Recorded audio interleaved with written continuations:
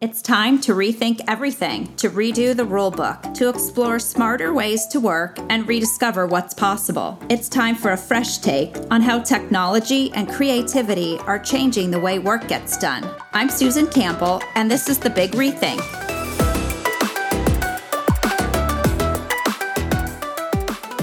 Today's episode is about the evolution of classical music, the future of symphonies, and how new generations can ensure this 200-year-old music genre lives on.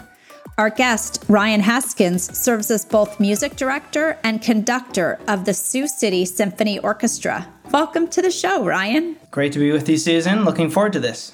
Yeah, so Panasonic's a 100-year-old company, and most of the things we talk about aren't older than we are, but 200-year-old genre of music, I love it.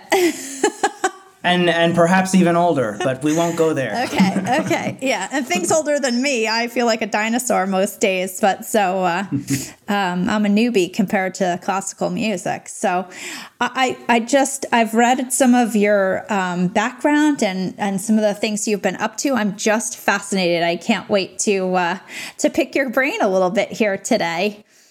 So let's dive in. Yeah, in your role at Sioux City, and first of all, we are talking Sioux City, Iowa, right?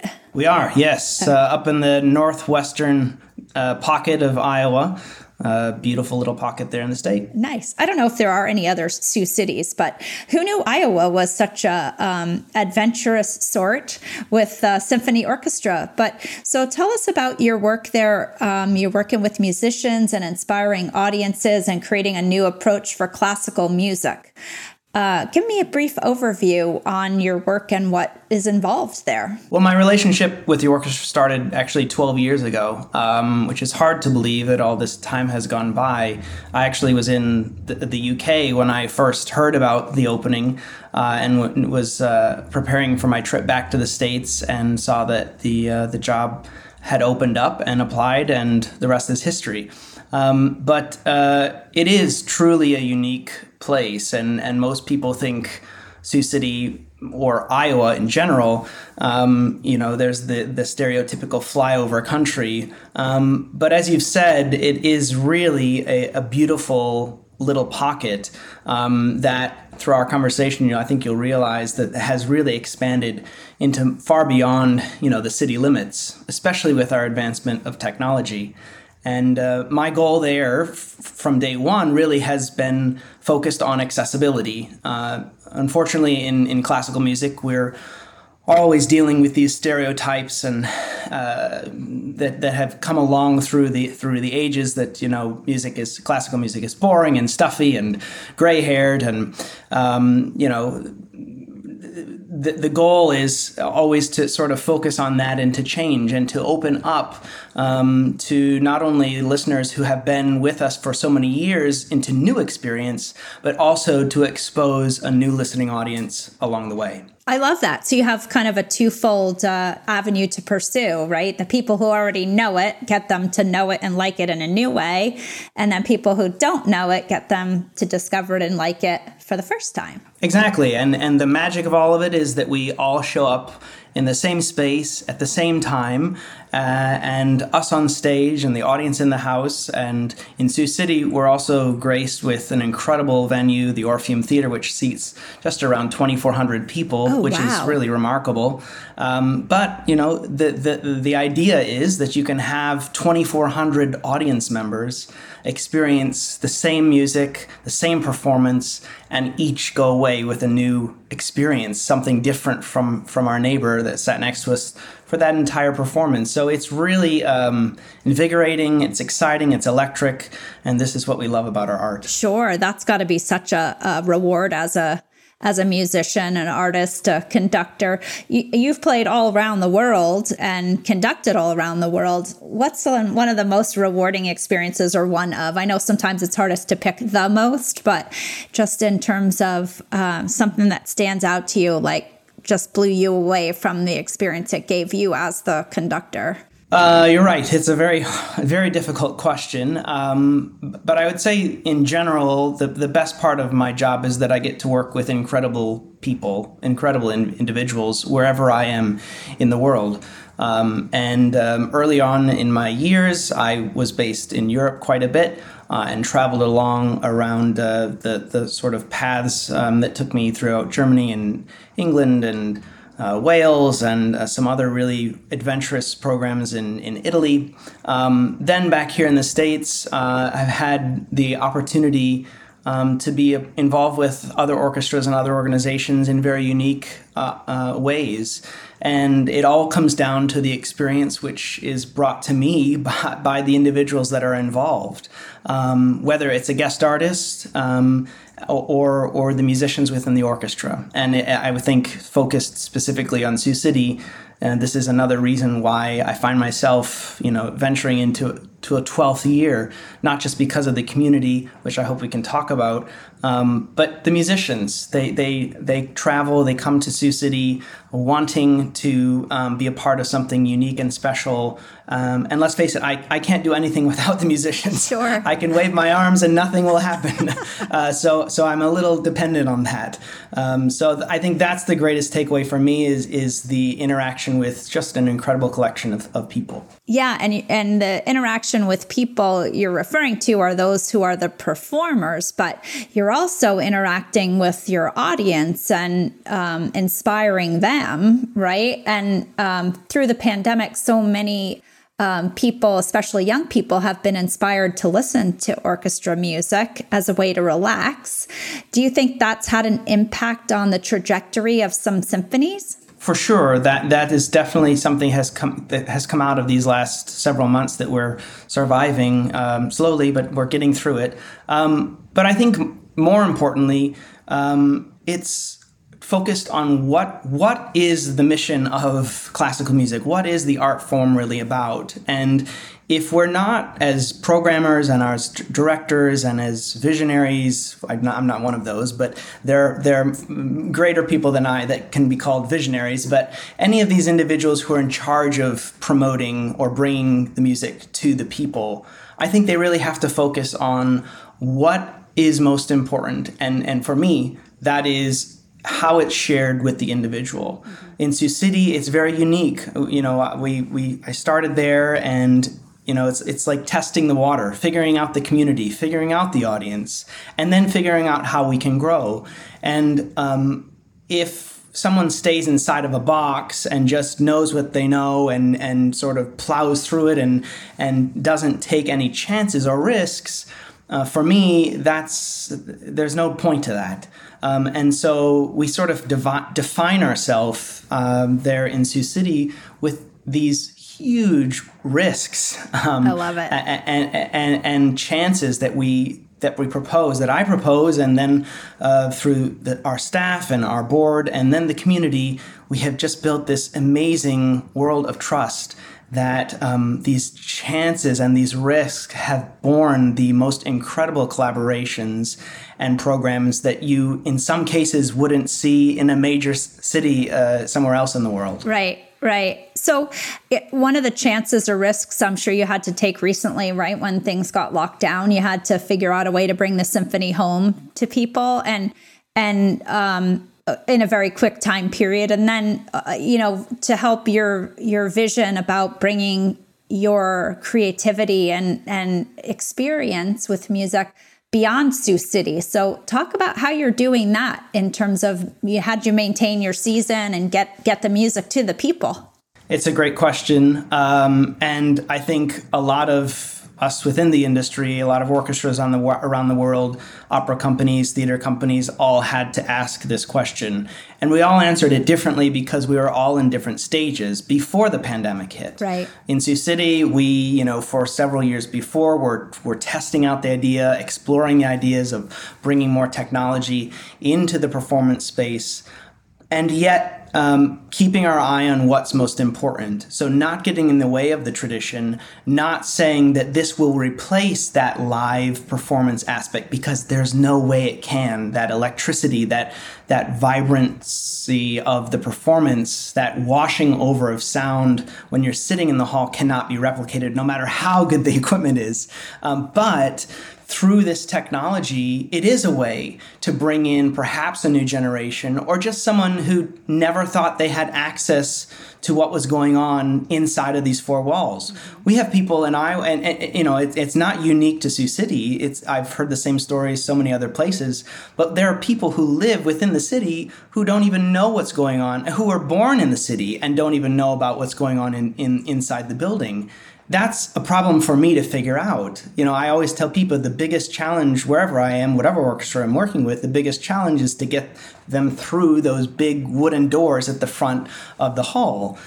Once they're in, they're going to experience something remarkable, but it's getting them to step foot in. And what this technology has allowed us to do is to put it out there and put it in their face and not only just let them experience a performance, but be in very unique scenarios where you're up close and personal with the principal cellist, or you're watching the harpist pluck the string and you watch the string vibrate close up in 4K, or just the perspective from the stage looking out into the audience. These kind of thoughts you don't experience as an audience member. So now we have this whole new world that has opened up, that we even find regular symphony goers going to the concert and then going back. And then watching it.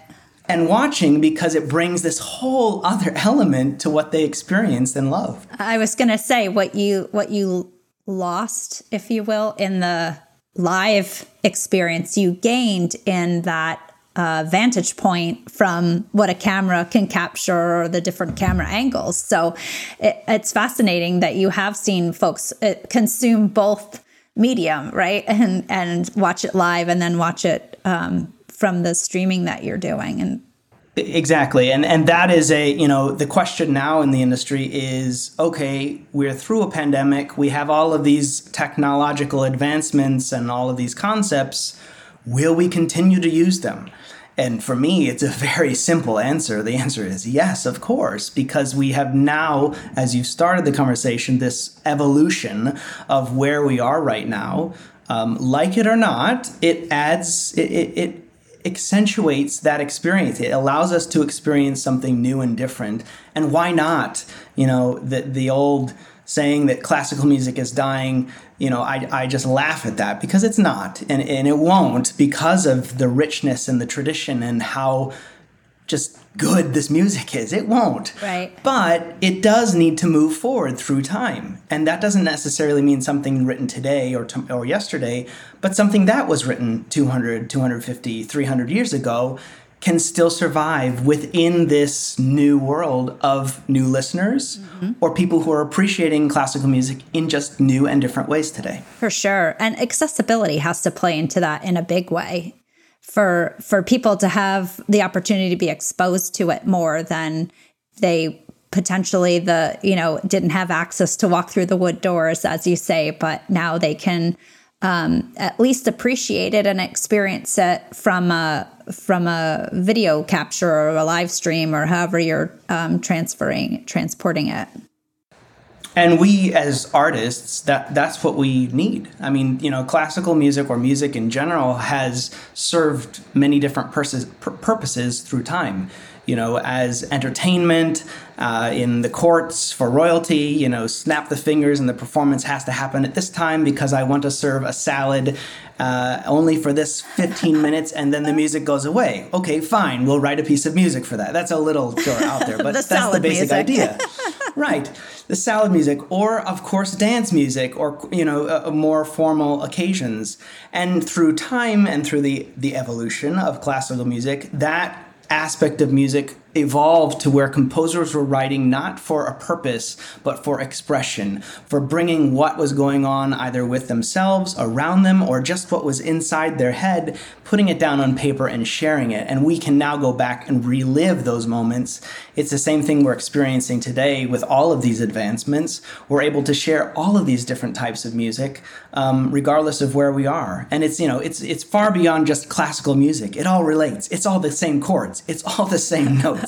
Whether it's Lady Gaga or Beethoven, it's all the same notes. Yeah, that's amazing. So you host some workshops for young and aspiring musicians.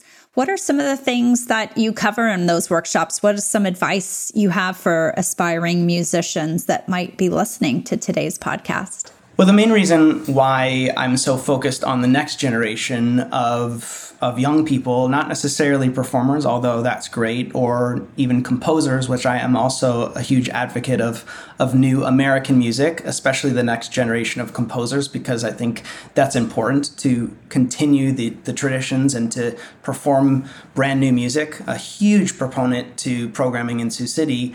The main reason for me why I'm so passionate about that is because I wouldn't be where I am today without it. I had incredible mentors growing up who were always there and allowing me to experience, a plethora of opportunities when it came to performance or even conducting. I started violin when I was barely 4. Piano was when I was 8, and then, didn't really start conducting until I was in my late teens. Wow. But because I had the right people in the right place, I was able to take part in all of that sort of stepwise motion to where I am today.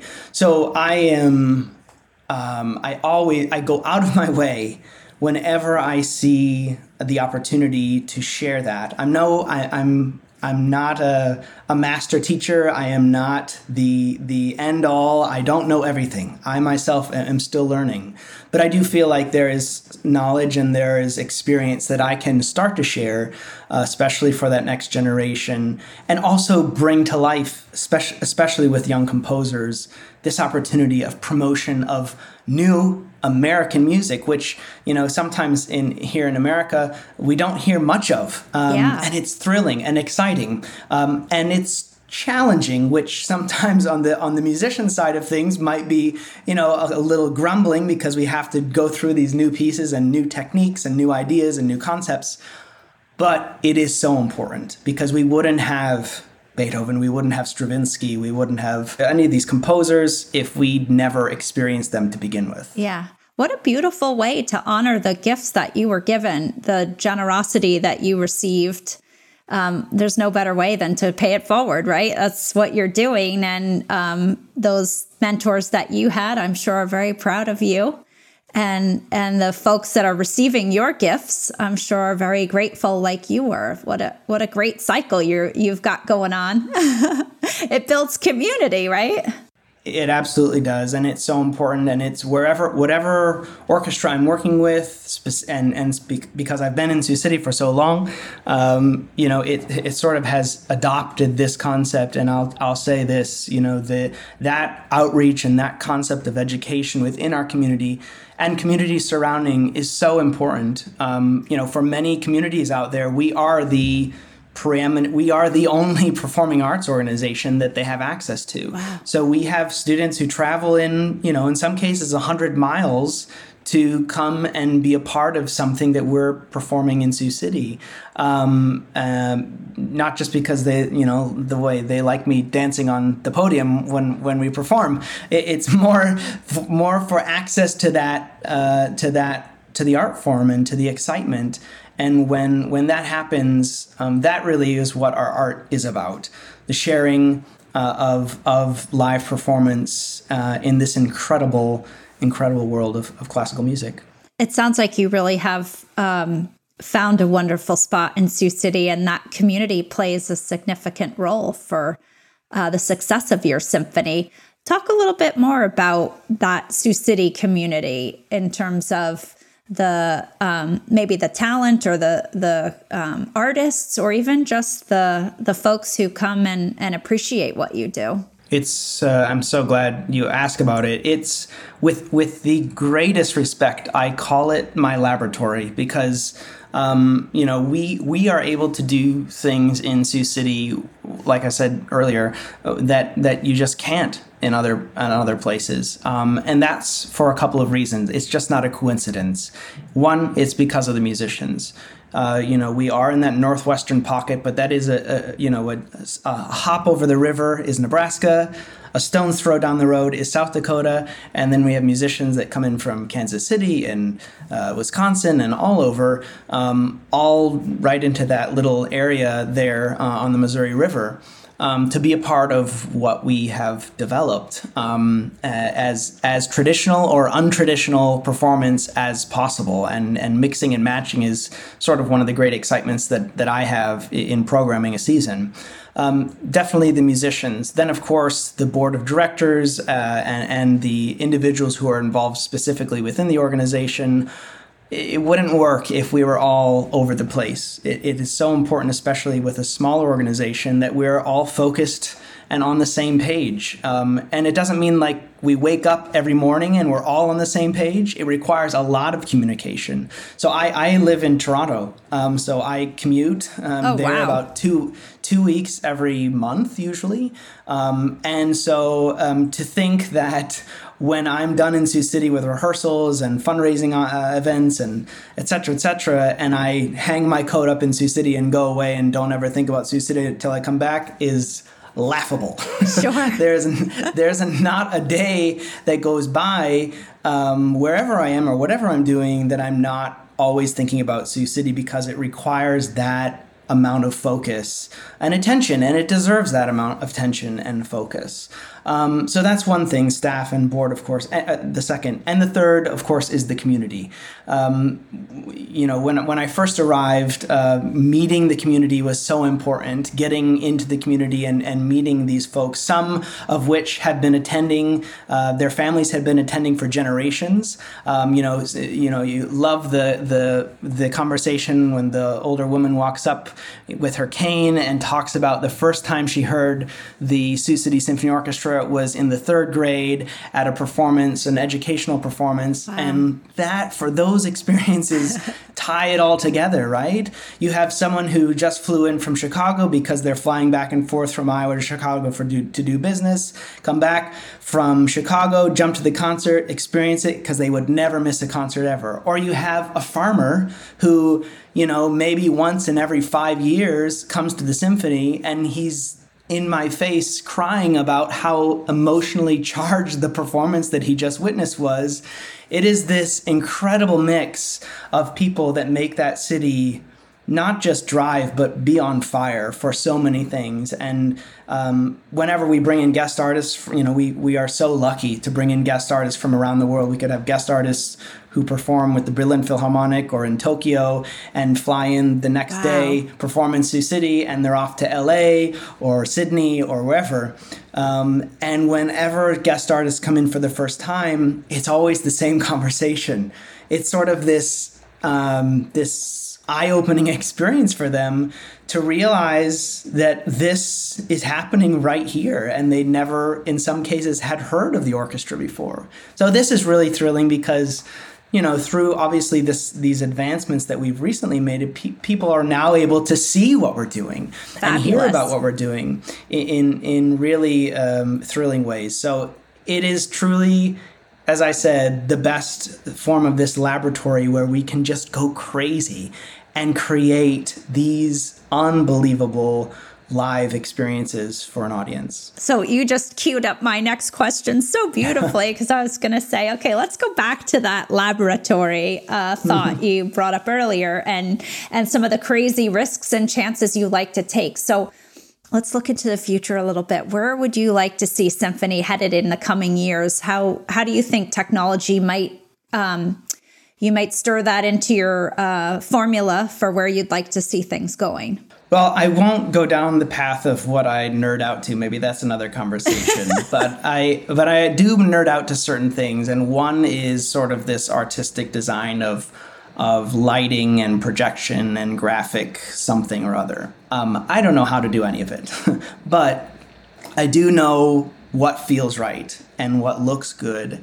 And another element to what Sioux City is able to do is partner with these incredible, in some cases, inventors, whether they're a choreographer, a director, a designer, and bring them in, set them down, and share ideas and create, in addition to the incredible music that's being produced, create this other element to that experience, because that, I think, is the answer to where music is going now, the ultimate sort of experience when someone comes to the hall. It's not that a Haydn symphony can't do that on its own, because it can if it's done right.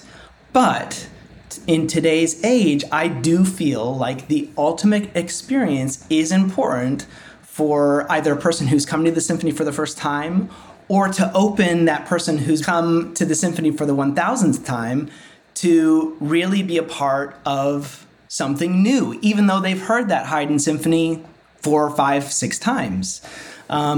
This is where those inventors come into play. And so what some people might be surprised about, my role in that is, obviously I'm conducting the orchestra and rehearsing, which most people don't get to see to begin with.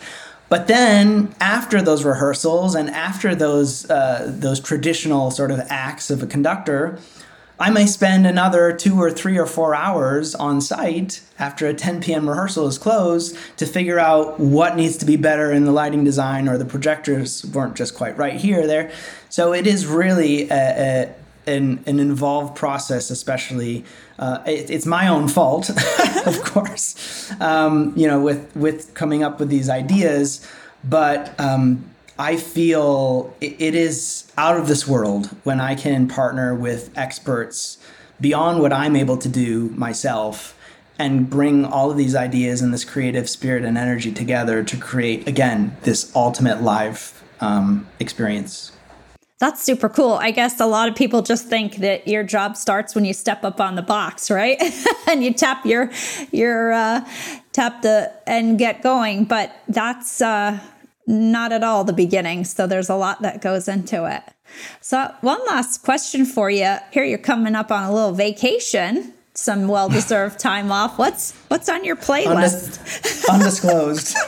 Don't find me. I won't give away where you're going, but what will you be listening to? I think that's kind of interesting.